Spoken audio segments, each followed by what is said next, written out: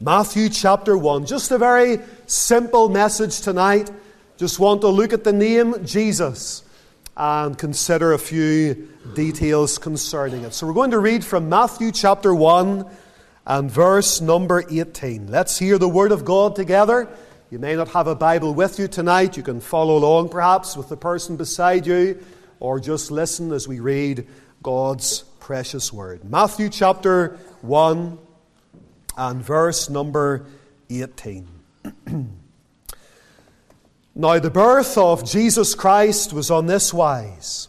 When his mother, Mary, was espoused to Joseph, before they came together, she was found with child of the Holy Ghost. Then Joseph, her husband, being a just man and not willing to make her a public example, was minded to put her away privily or privately. But while he thought on these things, behold, the angel of the Lord appeared unto him in a dream, saying, Joseph, thou son of David, fear not to take unto thee Mary thy wife, for that which is conceived in her is of the Holy Ghost. And she shall bring forth a son, and thou shalt call his name Jesus, for he shall save his people from their sins. Now all this was done, that it might be fulfilled which was spoken of the Lord by the prophet, saying, Behold, a virgin shall be with child, and shall bring forth a son, and they shall call his name Emmanuel, which being interpreted is, God with us. Then Joseph, being raised from sleep, did as the angel of the Lord had bidden him, and took unto him his wife, and knew her not, till she had brought forth her firstborn son, and he called his name Jesus. And we'll just end at verse 25, and we know that God will bless the reading of his word. Verse 21, thou shalt call his name Jesus. And then again, verse 25, and he called his name Jesus. Let's pray together and ask the Lord to speak in the closing moments of this meeting. Let's pray.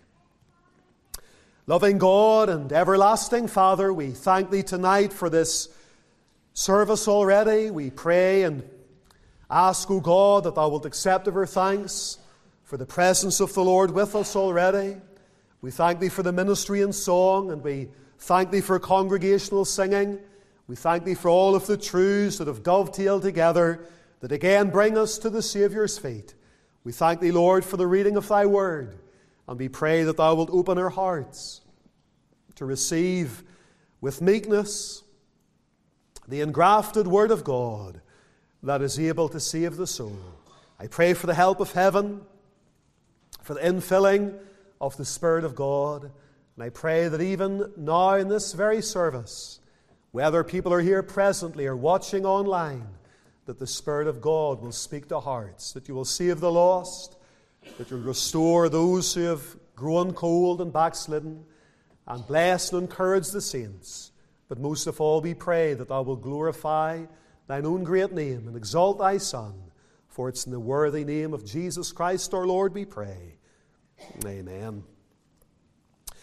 You know, oftentimes whenever a baby is born, a lot of time and thought and consideration is given to the naming of that child. And I'm sure your parents gave you the name that you had for specific reasons. And if you have got children of your own, I'm sure you thought long and hard about what you might call them. We're living in a day where names for young people and for babies are becoming ever more unusual and flamboyant. Remember, a man that I knew was a plumber by trade, and one of his workmates, his wife gave birth to a little boy, and they named him after every member of the Manchester United football team. A big, big, long name. All of the players in Manchester United, this boy was named after every single one of them. Unusual to do such a thing. I can remember a number of years ago, I used to take the children to an indoor play park. I think it was called Alley Cats or something like that. Cheeky Chimps, maybe it was.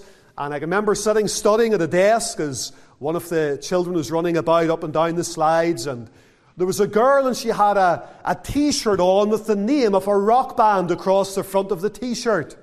The name of the rock band was Nirvana. And all of a sudden I started to hear her shouting out this word over and over again. And this little girl appeared and run into the arms of her mother, and she had named her child after that rock band. I found that rather strange, rather unusual. But names in Bible times are significant. The Word of God says in the book of Proverbs, chapter 22 and verse number 1, a good name is rather to be chosen than great riches, and loving favour rather than silver or gold. And the idea there behind the word name has reference to character. A good name, a good character, a good reputation is rather to be chosen than great riches. And yet, under the inspiration of the Spirit of God in the Bible, a person's name and the literal meaning of their name oftentimes summarize something of their character, their personality, and their testimony. Jacob was named Jacob because before really meeting with the Lord, he was a supplanter, a twister. He was shrewd and he was crooked, and that's what his name indicates. And then whenever the Lord touched his life and changed his name to Israel, he really became a soldier of the Lord, a servant of the Lord, and a son of God. And he began to embody everything that the name Israel represents. Now, over 200 names are given to our Lord and Savior Jesus Christ in Scripture. The Bible calls him the Savior, Emmanuel, Redeemer, Messiah, Shiloh, the Prince, the King of Kings, the King of the Jews, the Rose of Sharon, the Lily of the Valleys, the Lion of the tribe of Judah, the branch of righteousness, the desire of nations, our advocate, our mediator, our great high priest, the Son of God, the Son of Man, the Son of David, Lord, Master, Rabbi, the captain of our salvation, the beloved, the bridegroom, the first and the last, the Alpha, the Omega, the beginning and the end, the way, the truth, the life, the vine, the door, the bread of life, the light of the world, the good shepherd, the great shepherd, the chief shepherd, the son of David, the root and offspring of David, the day star, the rock, the resurrection, and the life, the head of the church, the Lamb of God, the Ancient of Days, the Almighty, the great God and our Savior, my beloved and my friend. But many people tonight simply know him as Jesus. Thou shalt call his name Jesus, for he shall save his people from their sins. And then we read of Joseph, whenever Mary brought forth her firstborn son, Joseph, in obedience to the Lord, named the boy Jesus. And the name Jesus simply means Savior. Salvation is of the Lord. It's the New Testament counterpart of the Old Testament name Joshua. And that name Jesus is so precious to every single Christian. Every single believer can say how sweet the name of Jesus sounds in a believer's ear. It soothes his sorrows, it heals his wounds, it drives away his fear. Oh, how I love the Savior's name. There's something beautiful, something precious, something wonderful, something altogether lovely about the name of Jesus. And I just want to take tonight the name Jesus and think about each letter in that name and bring just a simple truth from the Word of God that shows us something, yes, about his name, but also something about his great person and his great work for us upon the cross. Thou shalt call his name Jesus. The letter J reminds me that the Bible refers to him as the just one. Jesus Christ is the just one. As far as the human race is concerned, that is all that are born naturally into the human family, all of the sons of Adam, the Word of God says, there is none righteous, no, not one. There is none that understandeth. There is none that doeth good. There is none that seeketh after God. All have sinned and have come short of the glory of God. By one man's sin entered into the world, and all have sinned and have come short of the glory of God. By one man's disobedience, many were made sinners. Solomon in his wisdom said in Ecclesiastes 7:20, there is not a just man upon the earth that doeth good and sinneth not. Every single one of us tonight gathered together in the bundle of life, the common denominator for the entire human race is the reality that we are born with a sin nature. And whenever that sin nature begins to grow and develop and take effect, we make wrong choices, we say the wrong things, we do the wrong things, and we go astray from the mother's womb. Why is it tonight that none of us are perfect? It's because we are all polluted and contaminated with a sin nature. There is not a just man upon the earth that doeth good and sinneth not. But then, Jesus Christ came into this world, and the Bible says he was born of a virgin. The Word of God says, when the fullness of time was come, God sent forth his Son, made not so much of a man, but made of a woman, and made under the law. He was conceived supernaturally by the power of God, the Holy Spirit, born of a woman, or as the prophet Isaiah said, a virgin shall conceive, and bring forth a son, and thou shalt call his name Emmanuel, which being interpreted is God with us. And the Bible says in Acts chapter 3:14, Acts chapter 7:52, Acts chapter 22 and 14, that he is referred to as the just one. The just one. And the word one there could be singled out. And surely the Spirit of God is indicating that this is the only true just man that ever really lived. Now, other men in the Bible were declared to be just whenever their sins were forgiven. And from that moment on, they went on generally to live a God-honoring and a righteous life. But the only one who was ever born righteous and born just and lived a truly righteous life was Jesus Christ our Lord. He's the just one. Even Pilate gave it as his testimony whenever the Son of God was brought before him. And all of the evidence was correlated that had been gathered over all of the years of his earthly ministry. Pilate had to concede and say, I find no fault in this man. And then as the crowd cried out, crucify him, he washed his hands and said, I am innocent of the blood of this just person. The scripture says he did no sin. He knew no sin. He was without sin, and in him is no sin. And yet that sinless, perfect life was offered up upon a cruel cross as a sacrifice for our sins.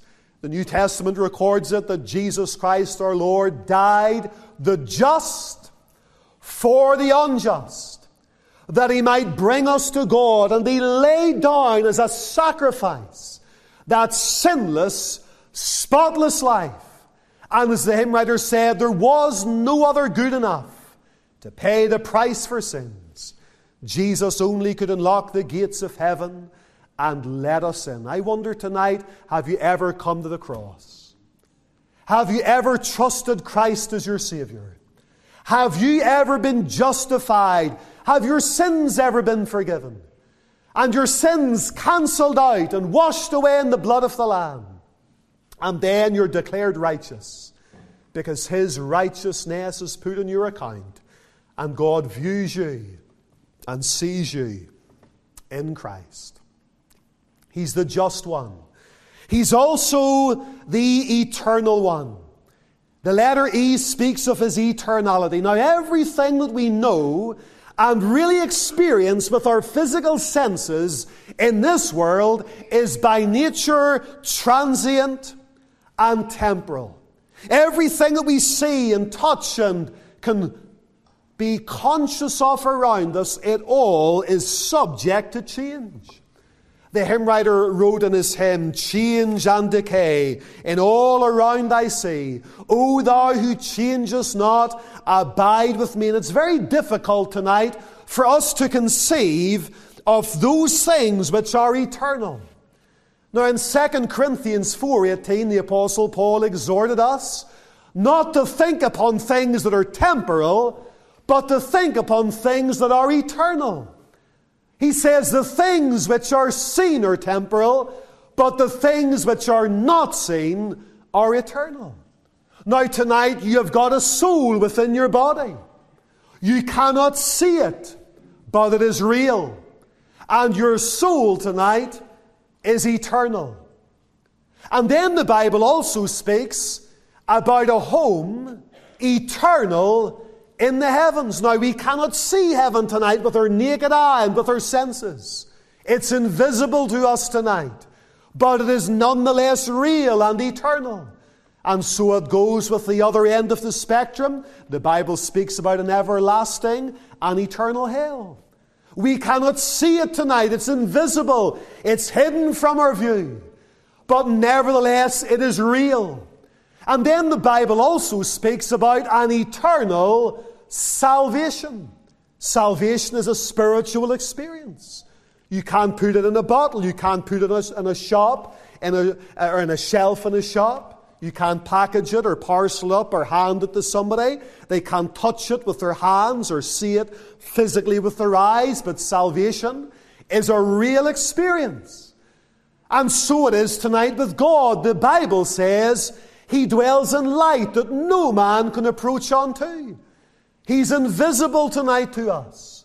We walk by faith and not by sight, and yet God is real. The Bible says, "The eternal God is thy refuge, and underneath and round about are the everlasting arms." And eternality is one of the attributes of deity. There are certain attributes that only God Almighty can truly possess. God alone is without beginning and without end.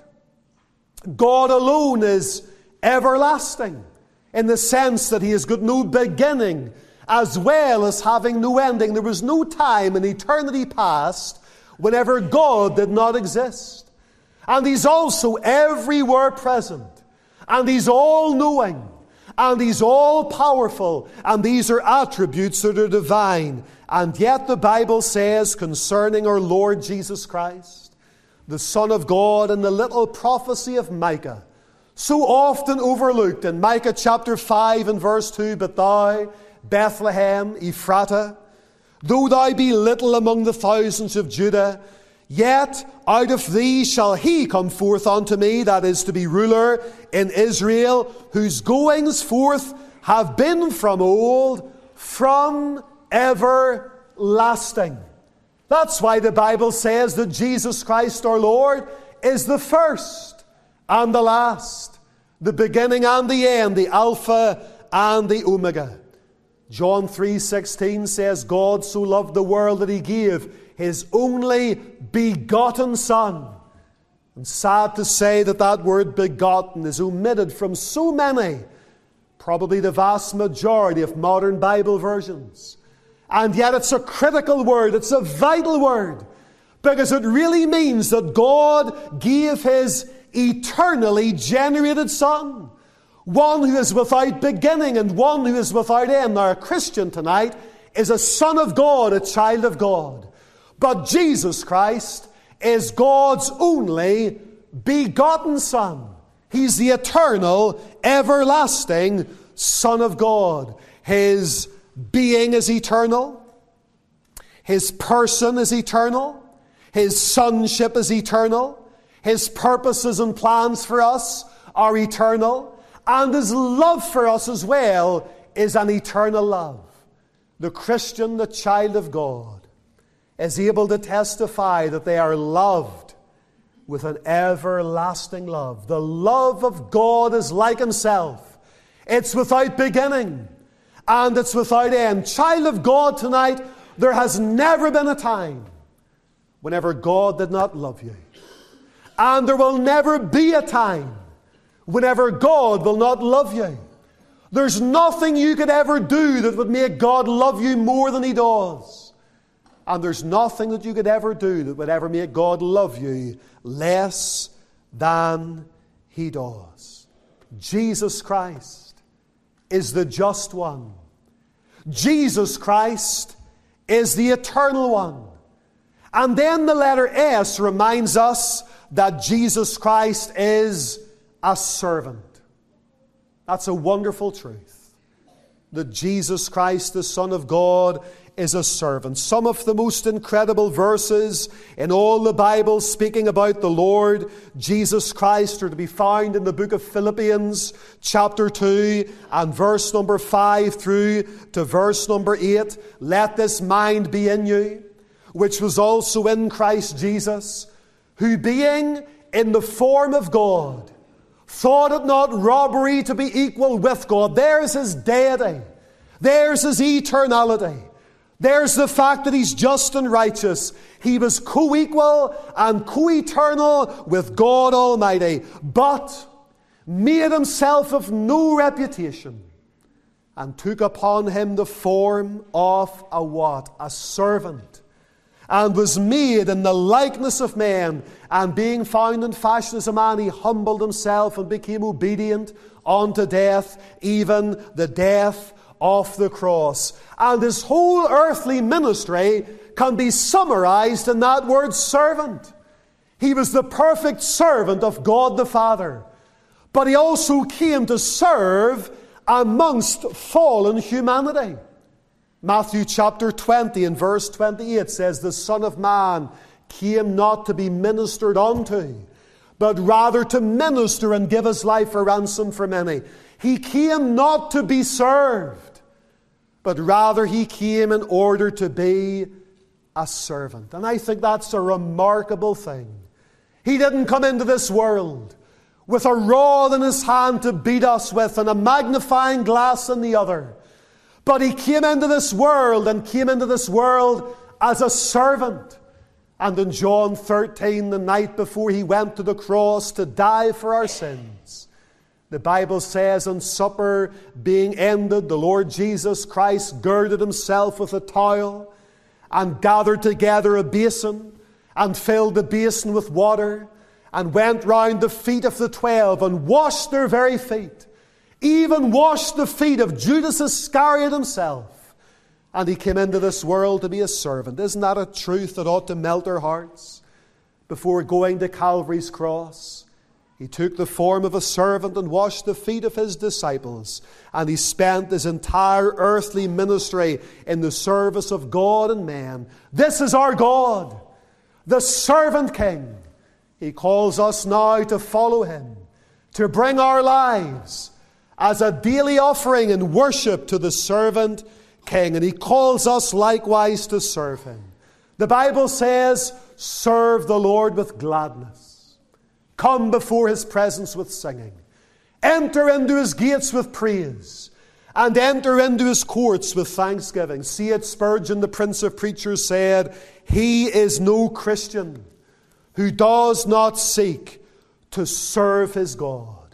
He is no Christian at all who does not seek to serve his God. Let this mind be in you, which was also in Christ Jesus, who took upon Him the form of a servant. Only the servant will hear those words in eternity. Well done, good and faithful servant.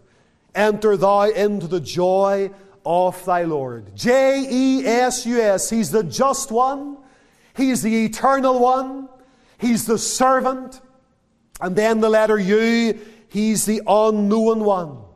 The Bible says in John's Gospel, chapter 1 and verse number 10, He was in the world, and the world was made by Him, and yet the world knew him not. The Scripture says the world, by wisdom, by human reason and by human understanding, the world by wisdom knew not God. John the Baptist said in John 1:26 concerning the Lord, I baptize you with water, but there standeth one among you, whom ye know not. And that could be said of us in a meeting like this. The Saviour said, where 2 or 3 are met together in my name, there am I in the midst of them. But some of you tonight do not know him. You might know a little bit about him, but personally, you do not know him. The prophet Isaiah said, he hath no form nor comeliness. And when we shall see him, there is no beauty that we should desire him. Even at this time of year, whenever many people are professing to celebrate Christmas, and will eat together and dine together and talk together and laugh together and take time out of school and time out of employment and give and exchange gifts, all under the umbrella of Christmas, there are many tonight who do not really know him. Romans chapter 1 and verse number 28 says, even as they did not like to retain God in their knowledge. We live in a world that does not want to know him. In fact, they are beginning to change the letters on the calendar from AD, the year of our Lord, to the letter CE, the Common Era. Because even our calendar is a testimony to Jesus Christ. It's 2022 AD, Anno Domini, the year of our Lord. But they're trying now to change it to 2022 CE, the Common Era. Because they do not like to retain God in their knowledge. And that's why they're trying to do away with anything that represents Jesus Christ or the Christian gospel out of society. Because as far as the world is concerned, he's unknown. But a Christian is someone who knows Jesus Christ. The Son of God made it his prayer in John 17 and verse number 3. This is life eternal, that they might know thee, the only true God, and Jesus Christ, whom thou hast sent. I tell you tonight, you can go to church. You can be religious. You can sit at the Lord's table. You can be christened and confirmed and baptized and put money in the plate and be very religious, but not know Jesus Christ personally, intimately, as Saviour, Lord, and Master, and friend. And there's a day coming, the Bible says, whenever the Son of God shall appear, and shall take vengeance upon all them that know not God, and obey not the gospel of Jesus Christ. Can I ask you tonight, do you know him personally, as a friend that sticketh closer than a brother? I like to read biographies. I like to read the biographies of the great missionaries and the great evangelists.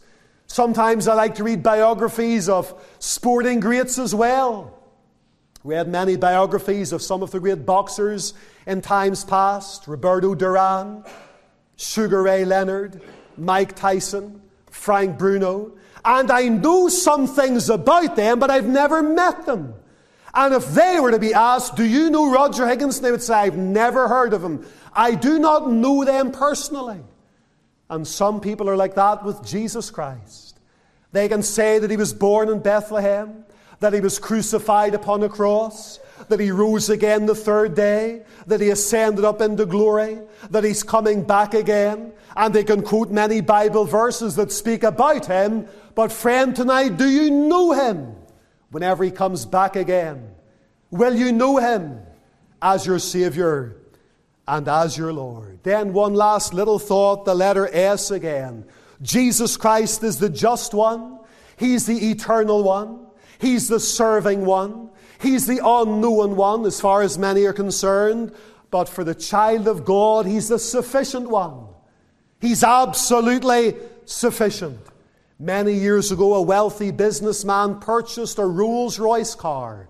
He waited for a long time and arranged for that car to be delivered to his home.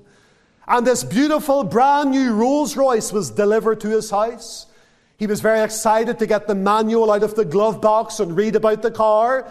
But he was somewhat surprised that that little manual told him virtually nothing about the performance statistics of that Rolls Royce.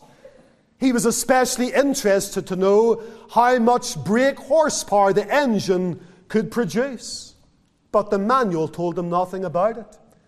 And so he wrote off a letter to Rolls Royce in England and says, I've just purchased a new Rolls Royce Phantom, but the information book doesn't tell me how much horsepower it produces.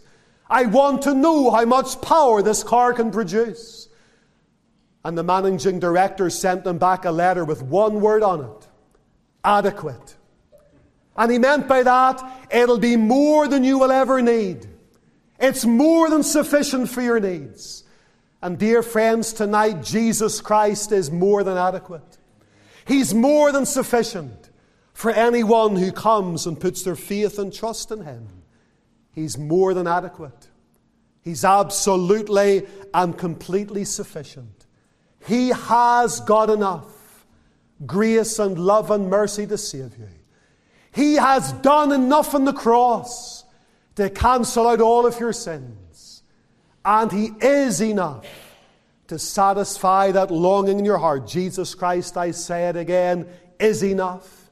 He has done enough, and He has enough to meet every single person tonight in this room and millions outside of it at the point of their need. Whatever your needs are tonight, Jesus Christ is all sufficient to meet the needs of those who seek Him.